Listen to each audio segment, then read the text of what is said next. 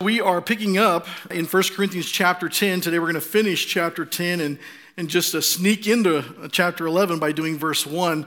If you remember, this is a letter that the Apostle Paul wrote to the church at Corinth. He's writing for two reasons. One reason is because he's heard some things about them that he's not very pleased about. And number two, he's writing an answer to some questions that they had already written to him about and asked him about. And so he's going to answer or continue to answer some of those questions today.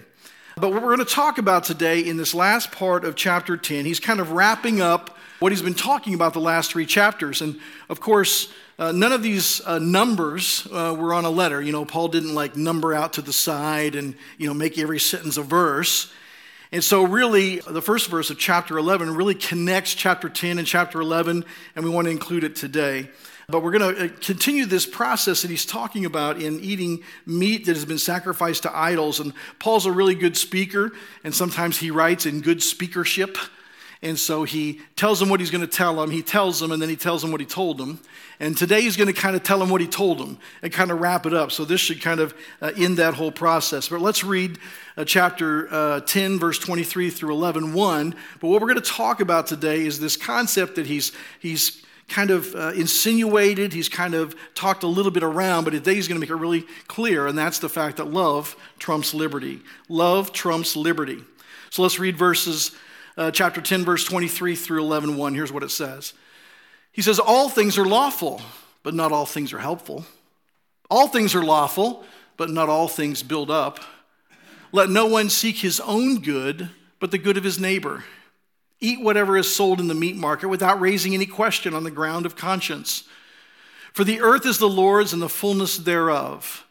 If one of the unbelievers invites you to dinner and you are disposed to go, eat whatever is set before you without raising any question on the ground of conscience.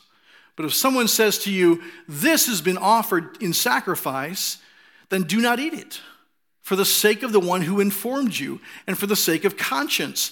I do not mean your conscience, but his. For why should my liberty be determined by someone else's conscience? If I partake with thankfulness, why am I denounced because of that for which I give thanks? So whether you eat or drink or whatever you do all to the glory of God. Give no offense to Jews or to Greeks or to the church of God. Just as I try to please everyone in everything I do, not seeking my own advantage, but that of many, that they may be saved. Be imitators of me as I am of Christ. So Paul finishes this up talking about this idea of meat that's been sacrificed to idol. Now remember the kind of context of this. Corinth was full of pagans who worshiped multiple and many gods. And many times what they would do is they would take meat into a temple for a false god, an idol. They would sacrifice it there, and then they would do a lot of different things with it. Some of that would just go right to the meat market. Nobody would know where it came from or what god it was sacrificed to. Some of it would actually go into kind of a temple restaurant type of thing. So you actually go into a temple of this false god and you have a meal there. And then some would be given to the poor and they would actually share it with others. And so Paul's trying to really talk about all of these processes and when to do what and what makes sense. But here's what he talks about first. He says, do what is helpful and encouraging to others instead of self-serving. Do what is helpful and encouraging to others instead of self-serving. Look at this again in verses 23 and 24. He says, all things are lawful. Now, by the way, when you see quotes like that, he's quoting them. They have this saying that they talk about, hey, we're Christians. We know these are false gods. We know they're not real gods. We know that meat sacrificed to them really doesn't mean anything at all since they don't exist. So all things are lawful. Paul's like, yeah, you're right. All things are lawful, but not all things are helpful. He repeats them again. All things are lawful, but not all things build up. Let no one seek his own good, but the good of his neighbor. So he's quoting them here, and he's saying, hey, this is right for all believers. But Paul's really speaking to motive here and how we should think about things. Now, most of the time, we ask in our own minds, hey, is it permissible for me to do this? Is it okay for me to do this thing? Is it okay for me to go to this place? Is it okay for me to participate in these activities? But a lot of times, folks, we ask ourselves the wrong questions. We should be asking, Is this helpful or beneficial to anybody? Is this encouraging to anyone? Is this going to bless anybody's life? Even in our self-questioning, we are self-centered, really at our heart level, because we ask questions based on what we want. Is it okay for me to do this? I'm wanting to do something. Can I do it? We rarely are purely and totally motivated out of love and concern for others. Now, if we started each day starting with this thought, how can I benefit others today? Rather than, I want to do this today, we would probably be living very different lives. Not that we're doing a lot of wrong things, perhaps, but we're probably doing a lot of things that take up our time and energy and effort that aren't very beneficial, that aren't really a blessing to anybody, when we could be being a blessing to someone. Now, this covers issues here he's talking about that are scriptural, that are not scripturally or inherently evil. Okay, but some would believe they are. Now, there are certainly some things that are evil. Do not commit murder. Okay, I think we all probably agree with that. If not, stay after. There'll be an extra, class. But there are, probably everybody in this room agrees that when you're at the Quick Trip and the guy turns around to grab something, it's not right to grab money out of the drawer and take it for your own. Probably all agree with that. There are some things that are just inherently wrong. We all agree with it. We all believe it as Christians. But folks, there are a lot of things that we deal with in life that are not specifically or even maybe principally dealt with in the scriptures. Now, I thought about listing a bunch of things right here, but here's the thing. As I begin to think, well, I'll say this, I'll list this. Even if I list it, half of you are going to go, what do you mean that's not inherently evil? Of course it is. And half of you go, yeah, who would think that that's evil? That's silly. You see, there are things that we do by conscience sake for a lot of different reasons, but there are just some things that the scripture don't absolutely talk about. The reality is, these are issues of conscience. And we should all try to distinguish what those issues are, folks, because many times one of the things that causes divisions in the body is that things that really are issues of conscience we see as issues of scripture. Say, well, the Bible kind of says that, and it kind of applies here, and I can force it into this so that if you don't agree with me, you're wrong, and perhaps even evil. Now, even though in our own spirit some things may be a certain matter, it may well not be in everybody's. Now, we don't deal with a lot of this meat sacrificed to idols, and I'm going to go ahead and get myself in trouble by mentioning one of these things, but clothing. We talked about it a few weeks ago. Clothing is one of the things that, the scripture is very clear that we should wear clothing that covers our bodies and doesn't cause others to absolutely sin because of the crazy and goofy ways that we dress. But there are churches that would say, I'm not dressed appropriately for church. God deserves my best. And if I come to church in jeans, I'm just honoring God. There are other churches that would say, well, this is perfectly fine. In fact, you can come in shorts. We don't care. You see, these are matters of conscience. I would never wear shorts up here, not because I think it's biblically wrong. I'm just not comfortable with it, and I'm not comfortable just in the way I was raised, the things I was taught, all those kinds of things. Not because I can point to a Bible verse that says, do not wear shorts to church, okay? But I don't feel comfortable standing up here and preaching God's word in that kind of attire. Doesn't mean that but here's the thing. Just because I feel that way doesn't mean that it's inherently wrong. It's scripturally wrong. There are matters of conscience, and he's wanting to make sure that we understand this because this idea of conscience is going to guide the rest of the conversation. I would never go to a church that believes this is rebellious and show up like this. That's not very loving. If they wore suits, I'd wear a suit. Now, it might be polka dotted or striped or something, but it'd be a suit. All right? And so now he's going to talk about this particular issue of meat sacrificed to idols. But even though we don't deal with that particular thing, there are a whole lot of other things that we deal with in this kind of mode. So think about these principles and how they might connect with your life. He says, if no one's conscience is concerned, practice your liberty in Christ. Practice your liberty in Christ. He's going to talk a minute in this scripture and say, hey, listen, we do have liberty in Christ. We have freedom to eat what we want to eat as New Testament believers. But if it's going to offend somebody, you don't do that. For instance, man, I just love a good steak. But if I invite a family over to my home who are vegans, I'm not going to feed them steak. I'm not going to eat one in front of them. In fact, I know what most of you are thinking that are vegans in our church are thinking, that's why I've never been invited over to the pastor's house. No, that's not why. Okay. But you understand the principle. Let's look at verses 25 through 27. Here's what he says. He says, eat whatever is sold in the meat market without raising any question on the ground of conscience. For the earth is the Lord's and the fullness thereof. If one of the unbelievers invites you to dinner and you are disposed to go, eat whatever is set before you without raising any question on the grounds of conscience.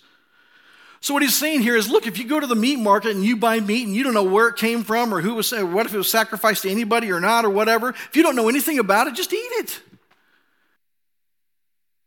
Listen, what he's saying here is this. Listen, if you don't know where the meat came from and somebody invites you to their house, don't ask them. Don't create a situation where there doesn't have to be one. Don't go, hey, do you know where this came from? Should we check it out? Should we call somebody? What should we do? No, just eat it. If they don't make a big deal out of it, don't make a big deal out of it. Just eat it. Enjoy your liberty in Christ. But, he'll get to that in a minute. But if there's no knowledge of any evil on anyone's part, just eat it. Enjoy your liberty. While our freedom in Christ is never meant to, stick it in somebody's face or look what I can do or, it doesn't matter. But God has given us blessings to be enjoyed by us. Now, while there were many dietary restrictions in the Old Testament law, in Acts 10, God gave Peter a vision that made clear that those laws no longer apply to believers in Jesus. The law had been fulfilled in Jesus' death, and the unclean animals were no longer taboo. So the new believers here in Corinth didn't have to worry about the conscience in a sense if they didn't know anything about the Jews or the Greeks or the pagans or anybody. But here's the but here. He says, if someone's conscience is going to be offended, limit your liberty in Christ. Limit your liberty in Christ. Look at verses 28 through 30. He says, if one of the unbelievers invites you to dinner and you are disposed to go, eat whatever is set before you without raising any questions on the ground of conscience. That must be left over. But if someone says to you, this has been offered in sacrifice, then do not eat it for the sake of the one who informed you and for the sake of conscience. I do not mean your conscience, but his. For why should my liberty be determined by someone else's conscience? If I partake with thankfulness, why am I denounced because of that for which I give thanks? And he's going to answer those questions in a moment. What he's saying here is this. Listen, if you're aware that this is going to be a problem, if you're aware that this has been sacrificed to an idol, three things could happen. One, it could offend someone. It could deeply offend them if you ate it and you knew that it had been sacrificed to an idol. Two, it could misdirect somebody in their faith, thinking that evil is okay. So as these pagans were coming out of these pagan religions with these false idols, now if Paul goes around and eats this food that's been sacrificed to idols, they're going to think, idol worship is okay with Jesus. And the third thing was, he said he could be pushed away from Christ. He can cause you to say, well, this is just like all the others. It's nothing different. So knowing that these gods are false, the question might come into our minds, why do I have to be dictated to by wrong assumptions? Why do I have to limit my liberty because they just don't know what's going on? If they think these idols exist, they're just flat out wrong. Why do I have to give up my liberty just to kind of cater to their misinformation? Because we love them. Because we love them. Our self says, well, but I understand. I should be able to do these things. But love says, if this is bad for you in some way, I'll give up my freedom. I'll give up my liberty. I will cut back on the amount of liberty that I am entitled to simply because I love you and I don't want to harm you. I don't want to misdirect your faith. I don't want you to be confused. I don't want to hurt your feelings or offend you. And so I will do these things not because I no longer have liberty. I do. But I don't exercise my liberty because I love you more than I love my liberty. And folks, in a culture and a world where we thrive on having rights, boy, these are my rights, we lose sight sometimes of this idea that we should give up our rights at times for others because we care about them, because we love them, because we want to have a relationship with them. Then he continues and gives them a kind of an answer to these questions. He says, do everything to glorify God. Look at verses 31 and 32. He says, so whether you eat or drink or whatever you do all to the glory of God. Give no offense to Jews or to Greeks or to the church of God. Just as I try to please everyone in everything I do, not seeking my own advantage, but that of many, that they may be saved. Here he says, listen, whatever you do, whether you eat or drink, and by the way, his phraseology there is basically whatever it is, eat, drink, clothing, whatever it is, name it, whatever it is, it doesn't matter. He says, do whatever you do it to honor God and to glorify him. Now, what does it mean to glorify God?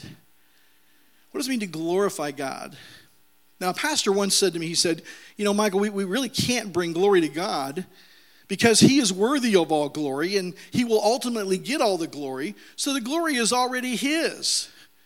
Well, yes, he is entitled. He is entitled to all the honor, all the attention, all the applause, all the glory that anybody would give for anything. He deserves it. And he'll eventually have it all. But you see, right now, he's given us the opportunity to steal some for ourselves if we want to. When anyone takes credit or applause for anything they have done without giving God or reflecting it back to God for him having the credit, we are, in a sense, stealing his glory. So if I know this is probably way off your imagination here, but if I was an Olympic athlete, okay, and I won some kind of event, it would be very easy to say, man, all my hard work paid off, boy. All that training paid off. I've earned this. I've deserved this. But we forget, who gave me my legs? Who gave me my brain? Who gave me my ability to understand how to train? You see, as we think about things, no matter what we achieve, no matter what we gain, no matter what we earn, the reality is we couldn't do any of that without God's blessing. We just couldn't. Now, many people ignore God's blessing. They believe it's theirs. But even when I play an instrument, listen, I've worked hard. I've been took drum lessons from the time I was fifth grade all through college, all the time, the whole way through. I did it all right? And I worked hard and I practiced hard through that. But God has given me the innate understanding to be able to have rhythm, and I know not everybody does. I've seen you clap, okay? Not everybody has that. I do. I didn't create that. God put that in me. I've got 2 arms. I've got 2 feet. God's helped me to learn how to be coordinated in some things. And so, folks, everything that we do, really, God deserves all the glory and the credit. And Paul's just saying, listen, do everything to glorify God. If you give up something in order to love someone and to show them preference, you're just glorifying God in that. You're not becoming a victim. You glorify God in that. Paul's saying here, whatever we do, folks, we should point to Christ, honor him, and make him famous without creating any barriers to other people that aren't necessary to come to him. He mentions here Jews, Greeks, and the church. So he's really including everyone. He's saying, listen, if the Jews invite me over, I'm going to do their dietary laws. Not because I have to, but because I love them and I don't want to offend them. And I want them to come to Christ. And so I'm going to go and I'm going to respect them. He says, hey, if there's pagans, the Greeks, I'm going to go and eat with them if they invite me over. And then if I don't know anything about the meat, I'll just eat it. And if they tell me it's been sacrificed to an idol, I'll push it away and say, I'm sorry, I can't do that because I don't want to mislead them. And he's saying even in the church, if people create some things or for conscience sake that I don't even understand, maybe they don't eat certain things for certain reasons, fine. When I'm with them, I'm going to give into that. I'm going to give up my liberty in order to love them and to build a relationship with them and to connect with them because it honors Christ. So, I hope this puts an end to all of your questions about eating dinner with somebody else and what you should or shouldn't do, but a whole lot of other things. Are in this category. But then he ends, or starts, depending on how you want to number the verses, with this point, and that's to be an example of Christ that others can follow. 1 Corinthians 11:1, he says, one of my favorite verses to talk about in discipleship, he says, be imitators of me as I am of Christ. Be imitators of me as I am of Christ. Now, Paul wasn't saying here that he was perfect. He wasn't saying, hey, look, Jesus and I are on the same level, so if you're following me, no, he's not saying that. He's saying he could follow Christ pretty well. And if you just came and followed what he was doing, he could be an example. And you could see it. You could follow him. You could reproduce it. He put God's glory and the benefit of others ahead of himself on a very continuous basis. And he's saying, listen, if you'll just come and do what I do, you'll be following Christ. Now, we should be able to say this with integrity to those we intend to lead. We should be able to those that we are discipling, those that we are investing in, those that we intend to lead, we should be able to say, listen, if you'll just come and follow me, if you'll just come and do what I do, you'll be following Christ because I'm following Christ. Not perfectly, but at a level that would allow you to follow me with integrity. Now, how did Jesus have this attitude? How did Jesus have this attitude of giving up his rights to put others ahead of himself? Well, the best example I know of that is Philippians chapter 2, verses 5 through 8. Here's what Jesus did to actually give us this model so that Paul can say what he just said. He says, have this mind among yourselves, which is yours in Christ Jesus, who, though he was in the form of God, did not count equality with God a thing to be grasped, but he emptied himself by taking the form of a servant, being born in the likeness of men.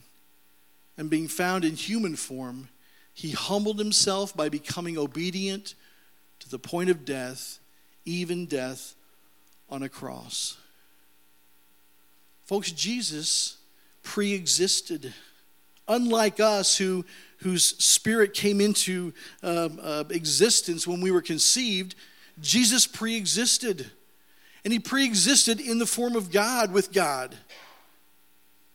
And what the scripture is saying is he had all of the rights in the universe. He had all the rights of the creator because he was the creator.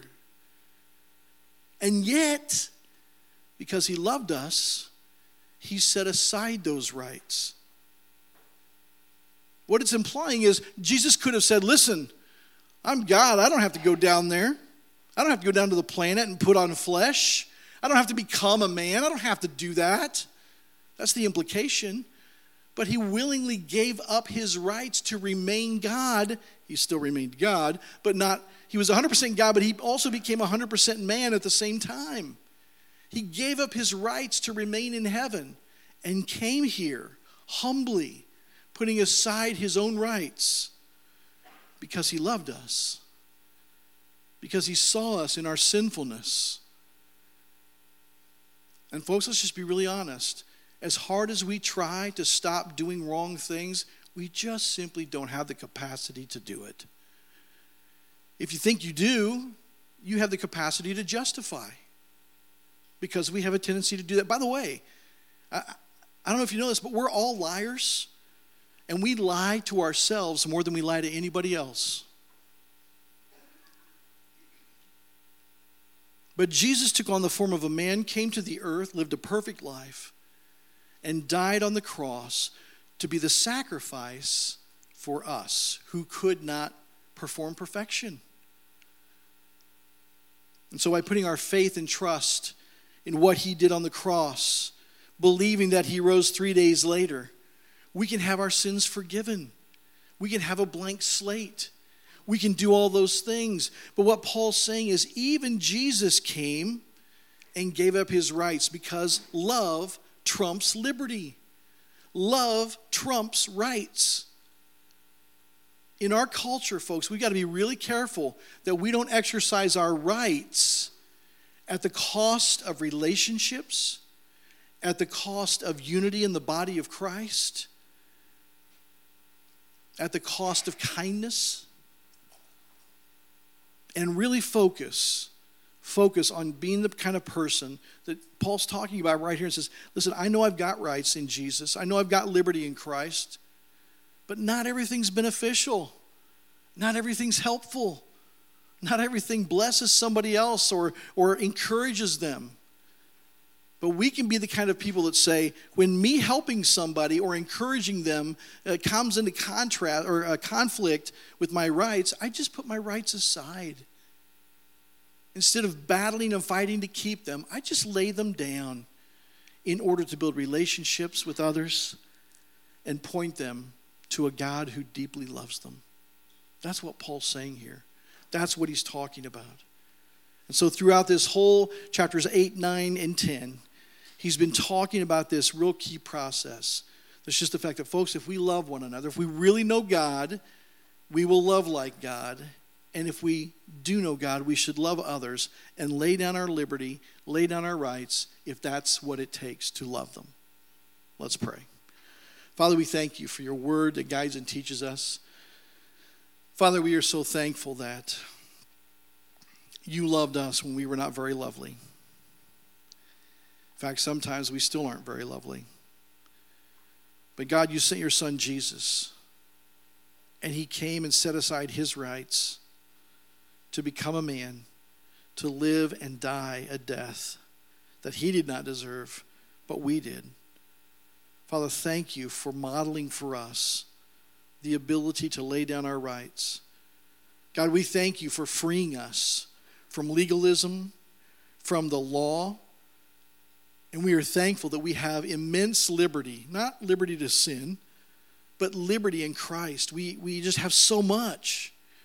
But God, help us as we interact with other people to really be selfless and see how we must or should give up those rights in order to minister to others, to point them to you. And then, God, give us really the capacity through following your Son and through your Spirit in us to lay those rights down and to just love others in a way and a manner which you loved us. God, help us. Help us to put these principles into practice in our families, in our church, and in our community. In Jesus' name we pray. Amen.